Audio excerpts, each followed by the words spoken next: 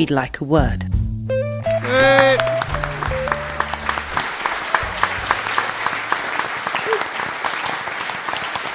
First of all, thank you everyone for coming tonight. This is We'd Like a Word, which is presented by me, Paul Waters. And me, Stephen Colgan. Hello. And our special guest is Robert Thorogood, and I think we should give him a little bit of applause for coming here. Robert Thorogood. No, don't. Seriously.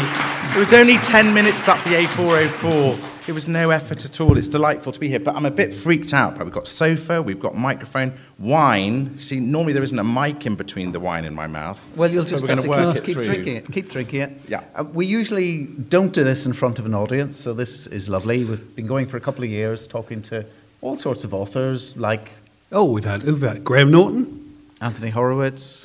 Denise Miner. Adrian McKinty. Lots of cool There's people. a lot of them. We thought about doing this live as a kind of Christmassy special as we're getting towards that time of year. And also because we were approaching our 50th anniversary, our 50th podcast. Unfortunately, because of COVID and a couple of people falling out, you're actually here to celebrate our 48th podcast instead. which isn't quite so memorable. It's not a golden anniversary. I don't know what 48 is. Muesli? Whatever it is, this is the 48th show. And yeah, we thought how nice to do it somewhere local to where we all live and use the Arts Centre, which is a great resource as well, and do a live show and see how it goes. So thanks very much for coming along. And we hope it's going to be a bit of fun. It's a podcast about writing, writers, all aspects of the writing trade, not just books. We've talked to poets, we've talked to lyricists, we've talked to book publicists, agents, all sorts of people. And we try and share as much knowledge as we can. And the final thing to say is the money that you've paid tonight is going towards the Arts Centre here, which is fabulous, and Wickham Food Hub, which we'll hear a bit about later. But anyway, here we have Robert Thorogood. Fantastic to have you. Creator of Death in Paradise and the Marlow Murder Club, which is really good. Has anyone here seen Death in Paradise? Oh, I think a couple of people have. Yeah. Okay. Has anyone seen Midsummer Murders? Yeah, definitely. Okay, right. There's a story there. So that's why I asked the question. I suppose the first thing I want to ask you is, how did Death in Paradise come about? Because there's a Midsummer Murders link. Well, it's... there's a really bitter and mean writer's version of this, which isn't what you're going to get tonight, because I've only had one glass of wine. Aww. So for many years, I was very, very unsuccessful, as only a white, middle-class, private school-educated guy can kind of pull off. So I just kept plugging away, trying to be a TV writer, and I loved murder mysteries, so much so that I wanted to get a job on Midsummer Murders, and which I adore. I think it's a brilliant show, exploding golf balls notwithstanding, which... You know, I suppose that many series in, you are going to eventually come up with that as a way of killing someone, along with another favourite of mine is the pocket watch, which when you open it up releases the gas that kills you. But I really wanted to get a job on Midsummer Murders, so I went to the production company who make it, Bentley, who are a lovely production company, and said, look, I want to work on Midsummer Murders. And they said, well, look, you've never written for telly. Midsummer Murders is one of the biggest shows that ITV have got. I don't think that's going to be possible. So I thought, well, I'll come up with another idea that I'll take to Bentley, and I'll try and so impress them that every time we meet, I'll just say, and is there a job on Midsummer Murders? And the idea I took to them, we developed for a spell, and they are terrific, but I was just aware that there was this big prize out there. If I could just somehow trick them through the quality of my writing or through advocacy, really, over lunch, that sort of thing, if they could just hire me, then I'd get my big chance. And I knew that if I was going to get a chance, you know, if you're a writer, if you're starting out, you kind of have to take every opportunity that comes along, and you have to behave as if when your chance comes, it's the only chance you're ever going to get. So I prepared a locked room mystery, because I thought basically what I really should have said at the beginning was that one question alone is about a 3-hour answer.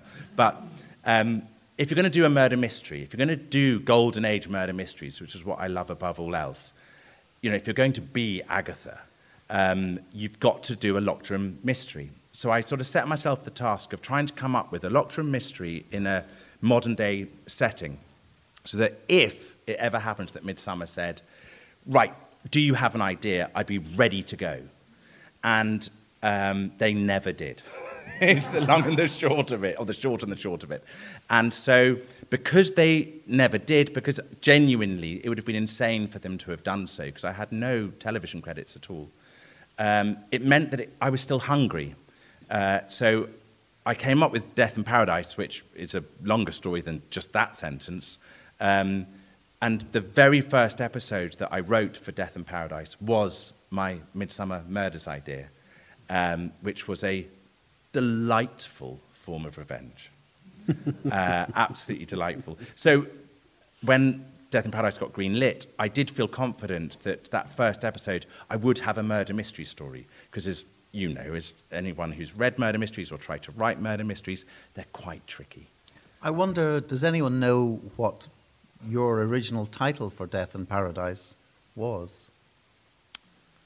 Well, the original pitch was Untitled Copper in the Caribbean idea, because I didn't have a title. This is good research. This is excellent work. I'm being teed up like an exploding golf ball. Untitled Copper. So the pitch was an uptight British copper played by David Mitchell gets sent to the Caribbean against his will and solves light-hearted murders once a week. And so that was the pitch. And because I know David from university days, and he was at a stage in his career where attaching him was really helpful. I mean, I was at a stage in my career where I could have attached Fred, our postie, and it would have been a really good idea. So being able to pull in David, and if any writers or creatives are trying to get any ideas off the ground, if you aren't particularly famous yourself or you don't have the clout, trying to trick someone with a bit more clout than you to help you get the project off the ground is a really good way to go. So I sort of had this idea, I had David, and I pitched it to Red Planet, who are a brand new company back then, set up by Tony Jordan, who is a sort of a hero of British television. His Life on Mars. He wrote all of the episodes of EastEnders that we all remember, and his Hustle, for example. And he also he sort of has that kind of chutzpah that meant that when I pitched it to him, because I'd been pitching this Untitled Copper in the Caribbean idea around London, makes it sound so grand, around some of the production companies who would let me in for 18 months, something like that. And I pitched it to him. There's a longer story that isn't necessarily interesting about entering a writing prize to get me in the room with him. And I said to him, it's this Untitled Copper in the Caribbean idea. And he said, oh, that sounds great. Now, every time I had pitched it, the response in the room was, well, that's great, you know, that's a nice idea. But this is 2009-ish. Britain doesn't make television abroad. We certainly don't make television this expensive because most of the budget is spent on flights, frankly, and hotels. It's, you know, you have to get there before you can even start filming. So it's expensive. I was going to say we can tell. Yeah. That would be unfair. Yeah. Well, it's the best thing. The best thing about the show is that because we film it all in the Caribbean, we get the scenery for free. So, and also the rain and also the wind. But, you know, Tony was the first person who, when I said, yeah, but everyone says it's too expensive, everyone says I've got no credits, he just said, that's fine. We're just asking the BBC if they would commission a treatment. You know, just it's sort of like 3 or 4 pages. And so what he did was he had the confidence, and no one else in television land up to that point had, to just take it one step at a time. And he sort of didn't trick the BBC. He just made it easy and digestible for them. He said, yes, Robert is new, but we're just going to commission a treatment. It's a couple of grand. Why don't you give him a chance? Because it's only a treatment. You commission treatments all the time. Funnily enough, in the last 10 years, they've stopped commissioning treatments. It's a massive problem in trying to develop television, is that the money you used to get, the small amounts of money that meant you didn't have to temp as a secretary that month, those small amounts of money have sort of evaporated, which is creating a world where there's a kind of an upper class of writers, and it's harder to get into even than it used to be. So I went off and wrote this treatment, which, brilliantly, they did like. And then they said, well, do you have any ideas for episode 1? And I went, ha, ha, ha, ha, ha, yes, I do. Because panic rooms, that's a modern thing. And it really fitted in the Caribbean, even more so maybe than in Midsummer. So I was able to hit the ground running.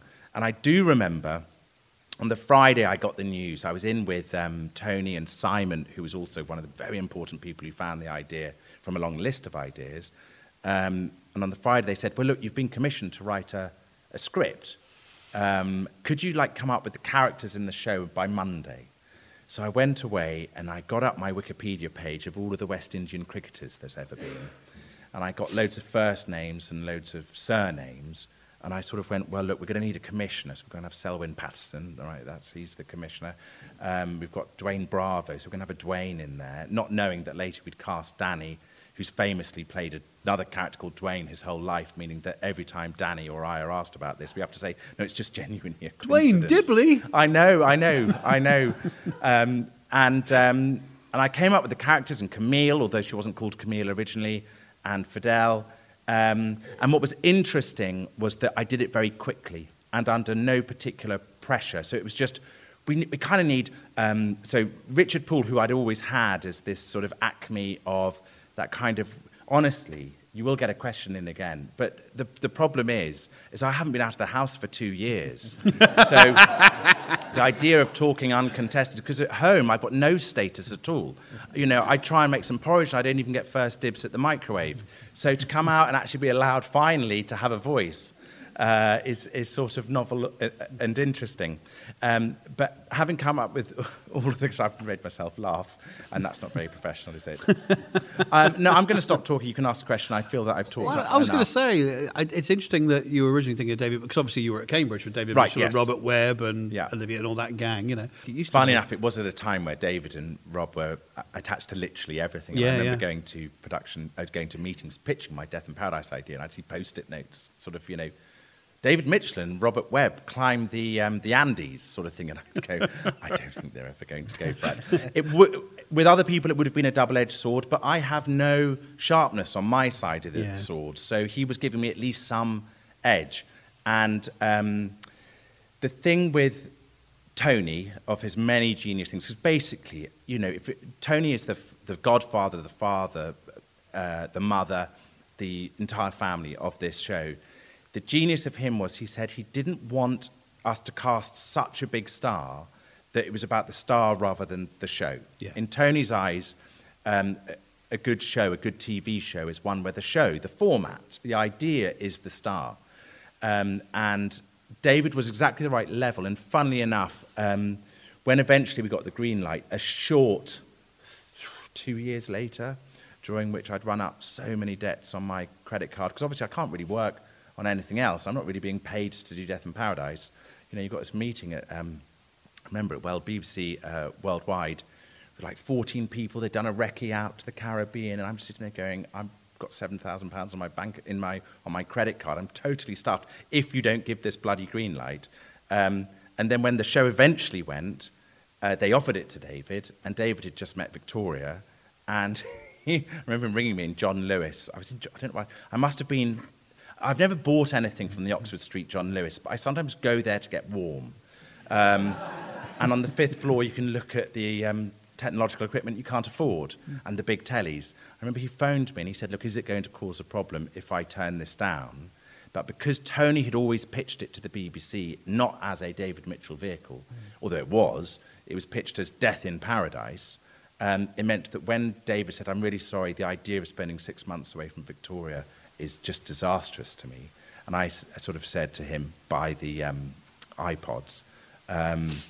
No, that's great. That's fine. When it absolutely was fine. But the thing about telly, as we've learned, and I'm sure we'll get onto with our various casts, is that whenever one brilliant British actor turns you down, it turns out there's another 1,000 brilliant British actors that you can turn to. Speaking of that, yes. So after this, I want to have questions from you guys. But my question is, slightly going back to what you were saying about being at college, Olivia Colman. Yeah. So?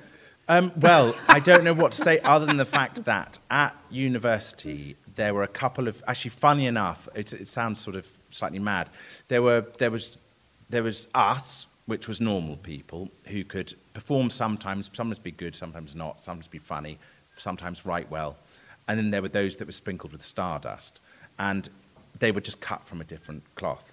and Collie, as she was then. I like that, Collie. Yeah, but Sarah Coleman, who then became Olivia Coleman. It's Olivia was just brilliant, and was obviously better than everyone else. And stupidly, so were David and Rob. I remember the very first time they ever did a show together, Mitchell and Webb. I was in the Fly Tower because I was doing the lowering of the curtains. I remember we'd all done shows, college shows, university shows, and no one turns up. That's basically all, because they don't know who you are. Why would they turn up? And weirdly, when Rob and David did their very first show, they'd sold out before they'd even opened. No one knew who they were. That pause was because I still can't get over how they sold out before they'd even opened. And I remember standing in the Fly Tower, watching down on them. These Free glass of wine. Yeah, free glass of wine. Works every That's how time. to do it. These 20-year-olds. And they were beyond the funniest thing I'd ever seen. So they also had Stardust. Another person who absolutely had Stardust was Sacha Baron Cohen, who gave his topple at one point and just was so much better than everyone else. He auditioned for the Footlights tour, and I turned him down rather brilliantly on the grounds, pompously, because we were very pompous, I'm afraid, unfortunately, that he didn't really write his own material, because our sort of approach to what material was quite sort of Fry and Laurie-ish, in that you write sketches, you learn sketches, you perform sketches. And the way Sacha worked was to just be a brilliant performer. And so he could do things that bypassed the brain and was just funny in your heart, as it were. And we didn't have the wit, we were too stupid to appreciate that. But when I left university and was really unsuccessful, at the beginning of a 15-year period of lack of success, some friends and I got together and said, look, why don't we put together a small tour? And we were going to do Molière's The Miser, which I'd worked out you could double up all of the parts, that could be part of the fun. And I went, so I'll be in it, and then we'll get David and Rob and Collie to be in it. So it would be a cast of 4, and one of them's going to win multiple Oscars, and the others are going to get BAFTAs galore, and then there'll be me. So I got to tour around various schools and art centres with Collie and David and Rob, which was lovely. But being on stage with Collie, it goes without saying, she's luminous. You know, she cries, she smiles, she laughs, she does everything. So, watching her triumph, and she's also the nicest person in the world, and is married to the other nicest person in the world, and she'd always put her family first. She must have this Death in Paradise-sized gap. No, she's way too big for us. No. I think we'll maybe catch her in about 60 years' time. She'll maybe do a cameo. She'll be older and magnificent and Judi Dench-ish, and she could be the new commissioner. Yeah, she's very Judi Dench-ish, isn't she? But that'll be series 69. Yeah, exactly. Okay, let's have questions from you guys. Now, I know some of you have questions you want to ask, but is there anyone who wants to volunteer to be first? We have a roving mic lady just over here. And tell us who you are and where you're from. Bucks. You're from Bucks, and what's your name? Helen. Helen, right. Go for Right. it, Helen. How difficult was it to pitch your idea in the US, where actually I live? Well, the show's made in Britain with a French company, so by the time it arrived in the US, we'd sort of finished making it, and it was PBS. But it's been running for years. Yes, well, what sort of happened? Oh, so you didn't have to pitch it? No, absolutely not. So Right. it was made by the BBC in a co-commission with France Télévisions, because when earlier on when I said it was really ruinously expensive, we were the first ever co-commission between 2 channels. Nowadays, there isn't a show that's made on television that isn't a partnership between the BBC and HBO or ITV and Amazon. Whenever we watch big shows on telly now, they've always got multiple financiers who then show it on their platforms, pretending that they're the ones who made it. But when we made Death in Paradise, they'd had to come up with a completely novel way of funding it, because the way the BBC works is you get so many hundreds of thousands of pounds per hour. So if you're an hour-long show, I can't remember what it was something like £750,000 they give us to make it, which sounds like a lot of money, and it's a huge amount of money, but shows are quite expensive. But that wasn't enough, so we had to sort of partner up with France Télévisions. Then once we've made it, then BBC Worldwide, who have the right to... God, this is a little dry as an answer, isn't it? BBC Worldwide then try and sell it into various territories around the world. So that's how it ends up in America or in Australia or Sweden or wherever. See, you really learn stuff here. Okay, and there's a hand up at the back. This is to make Melanie up her step count, back and forth, back and forth. She's winding and wending her way through the audience, through the tables. She's quite serpentine, isn't she, the way she weaves like that? Yeah. Hi, I'm Michelle from Holmwood Green. I came to see your talk last year, Robert, or I think, a few years ago it would be your last talk. And I remember something you said was about the death of a Pakistani cricket captain. Could you expand on that? Yeah, sure. Thank you for coming last time. And what perseverance to return to the same anecdotes. I hope you know this now means you have to have different ones. Well, weirdly, of all of the stories, this is the one that I've obviously thought of for the longest because it's the origin of the whole show. And I slightly glossed over it earlier, but I can happily tell you again. So Bob Woolmer was the Pakistani cricket coach in 2007. Or maybe it was 8. Oh, God, you see, because I've got that sort of brain, I'm now fussing over whether it was 7 or 8, around then. And he was out in the Caribbean for the Cricket World Cup. So I'm temping in Debenhams head office, just behind Debenhams on Wigmore Street, which hilariously is where the National Centre of, Trichology is, where they do wigs. The wig centre is on Wigmore Street. Not enough is being said about this. So I'm working in Debenhams. My wife, who funded me throughout, not funded, but supported me throughout all of these years of a lack of success. We've got 2 kids now. She's a journalist, and she always said to me, if you want stories, you've got to read the papers. Do you remember when the papers contained stories? And so every day I'd get the Telegraph, because again, in those days they contained stories, it was very good, the Telegraph, in the olden days, because they did the broadsheet stuff and the tabloid stuff. Now, just the tabloid stuff. A frauduleux.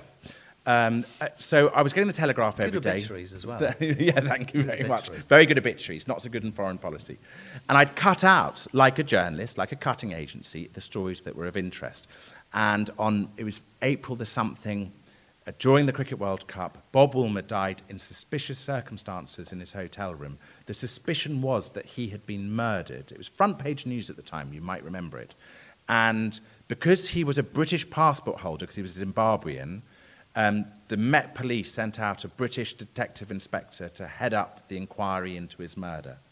And I just thought, that's really patronising. Like, in what way can't the St. Lucians solve their own murder on their own territory? What can a British copper from London know about murders in St. Lucia, which is where he had died? And that was sort of half the idea, and because I've always been interested in that kind of William Boyd, Our Man in Havana, Graham Greene style thing, where you send a white, uptight, British, private school educated twit abroad, and then they get schooled, frankly.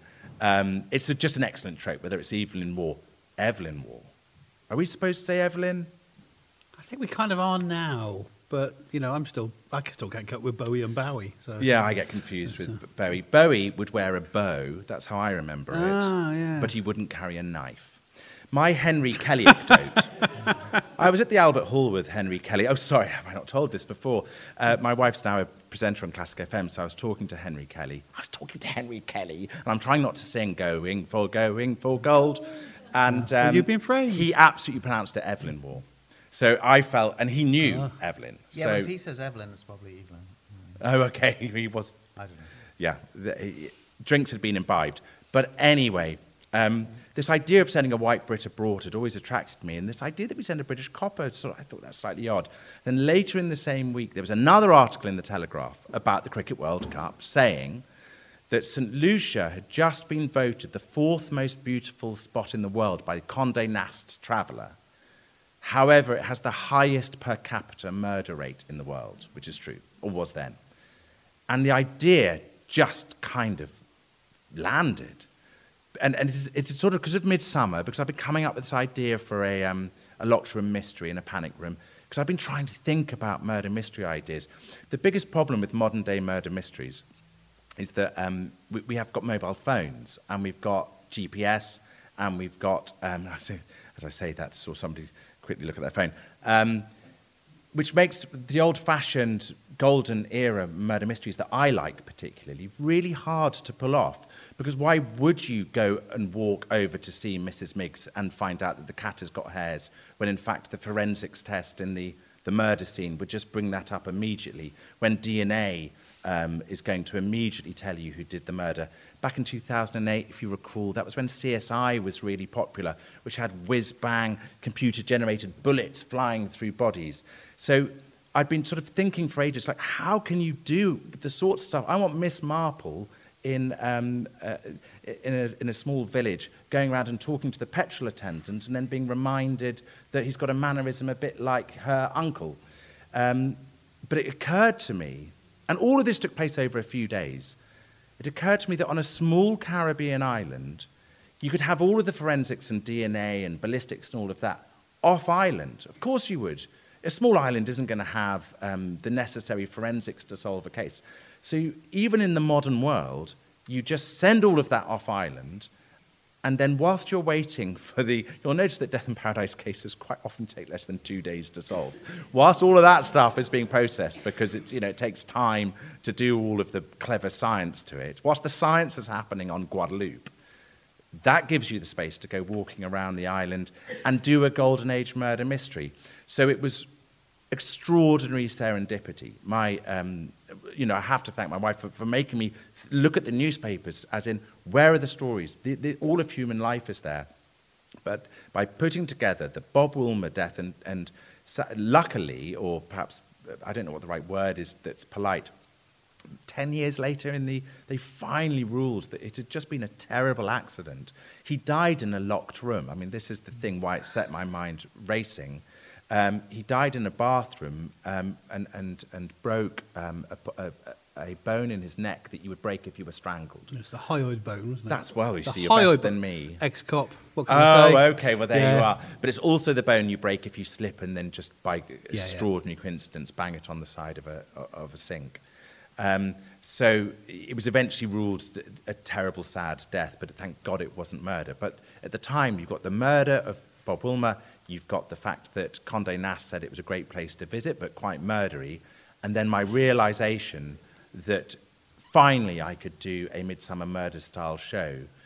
And then it was just a case of trying to convince someone, anyone, to pay me to do it, which took a mere short, as I say, 2 years of pain, and I didn't have grey hair when I started.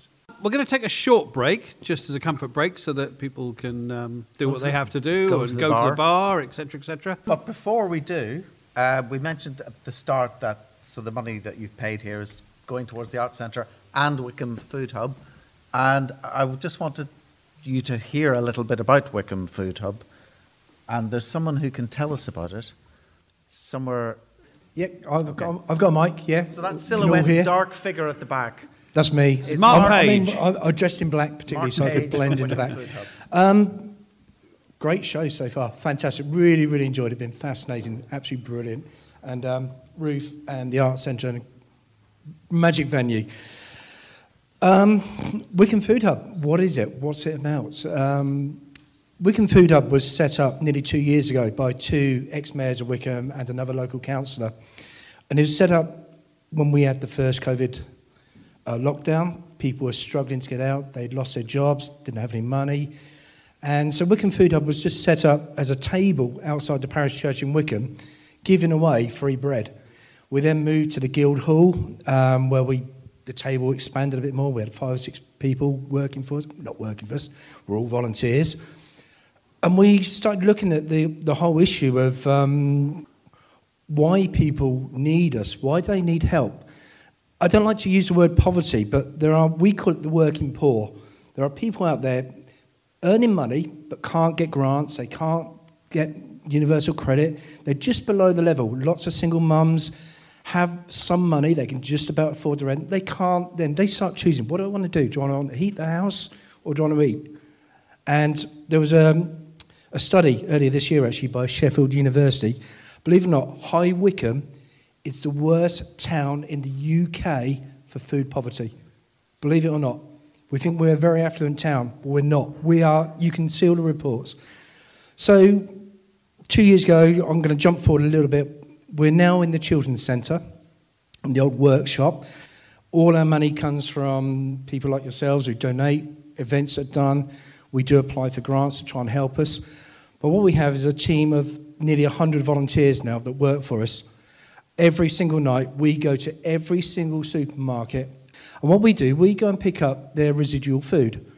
This is food that they would have thrown in the skip for whatever reason, a broken packet, a damaged label. They may have overstocked. They bought too much food, and they were throwing it in the skip.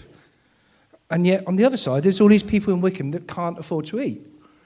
And so our founders thought, we've got to pull this together. There must be something we can do there. And at present, say nearly 2 years on, we now save around 50 tonne of food from going to waste every month.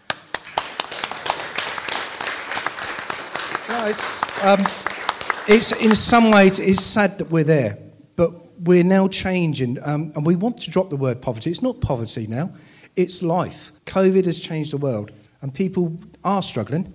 And so what I did when I went in there 6 months ago, I tried to change the philosophy of the company, or the business a bit, to say, when I first went there, people were saying, Mark, we're not a shop. Well, actually, you are. You are a shop. Just that £3 in that person's pocket coming in the door could be £50 in somebody else's pocket. It's got the same value. £50 to somebody for a bottle of wine is nothing, whereas £3 to somebody in the shop is all the money they've got. That could be their £50 in their pocket. So I brought a model in now to try and give people a bit of dignity. They don't actually want free food. Nobody wants a free giveaway, really.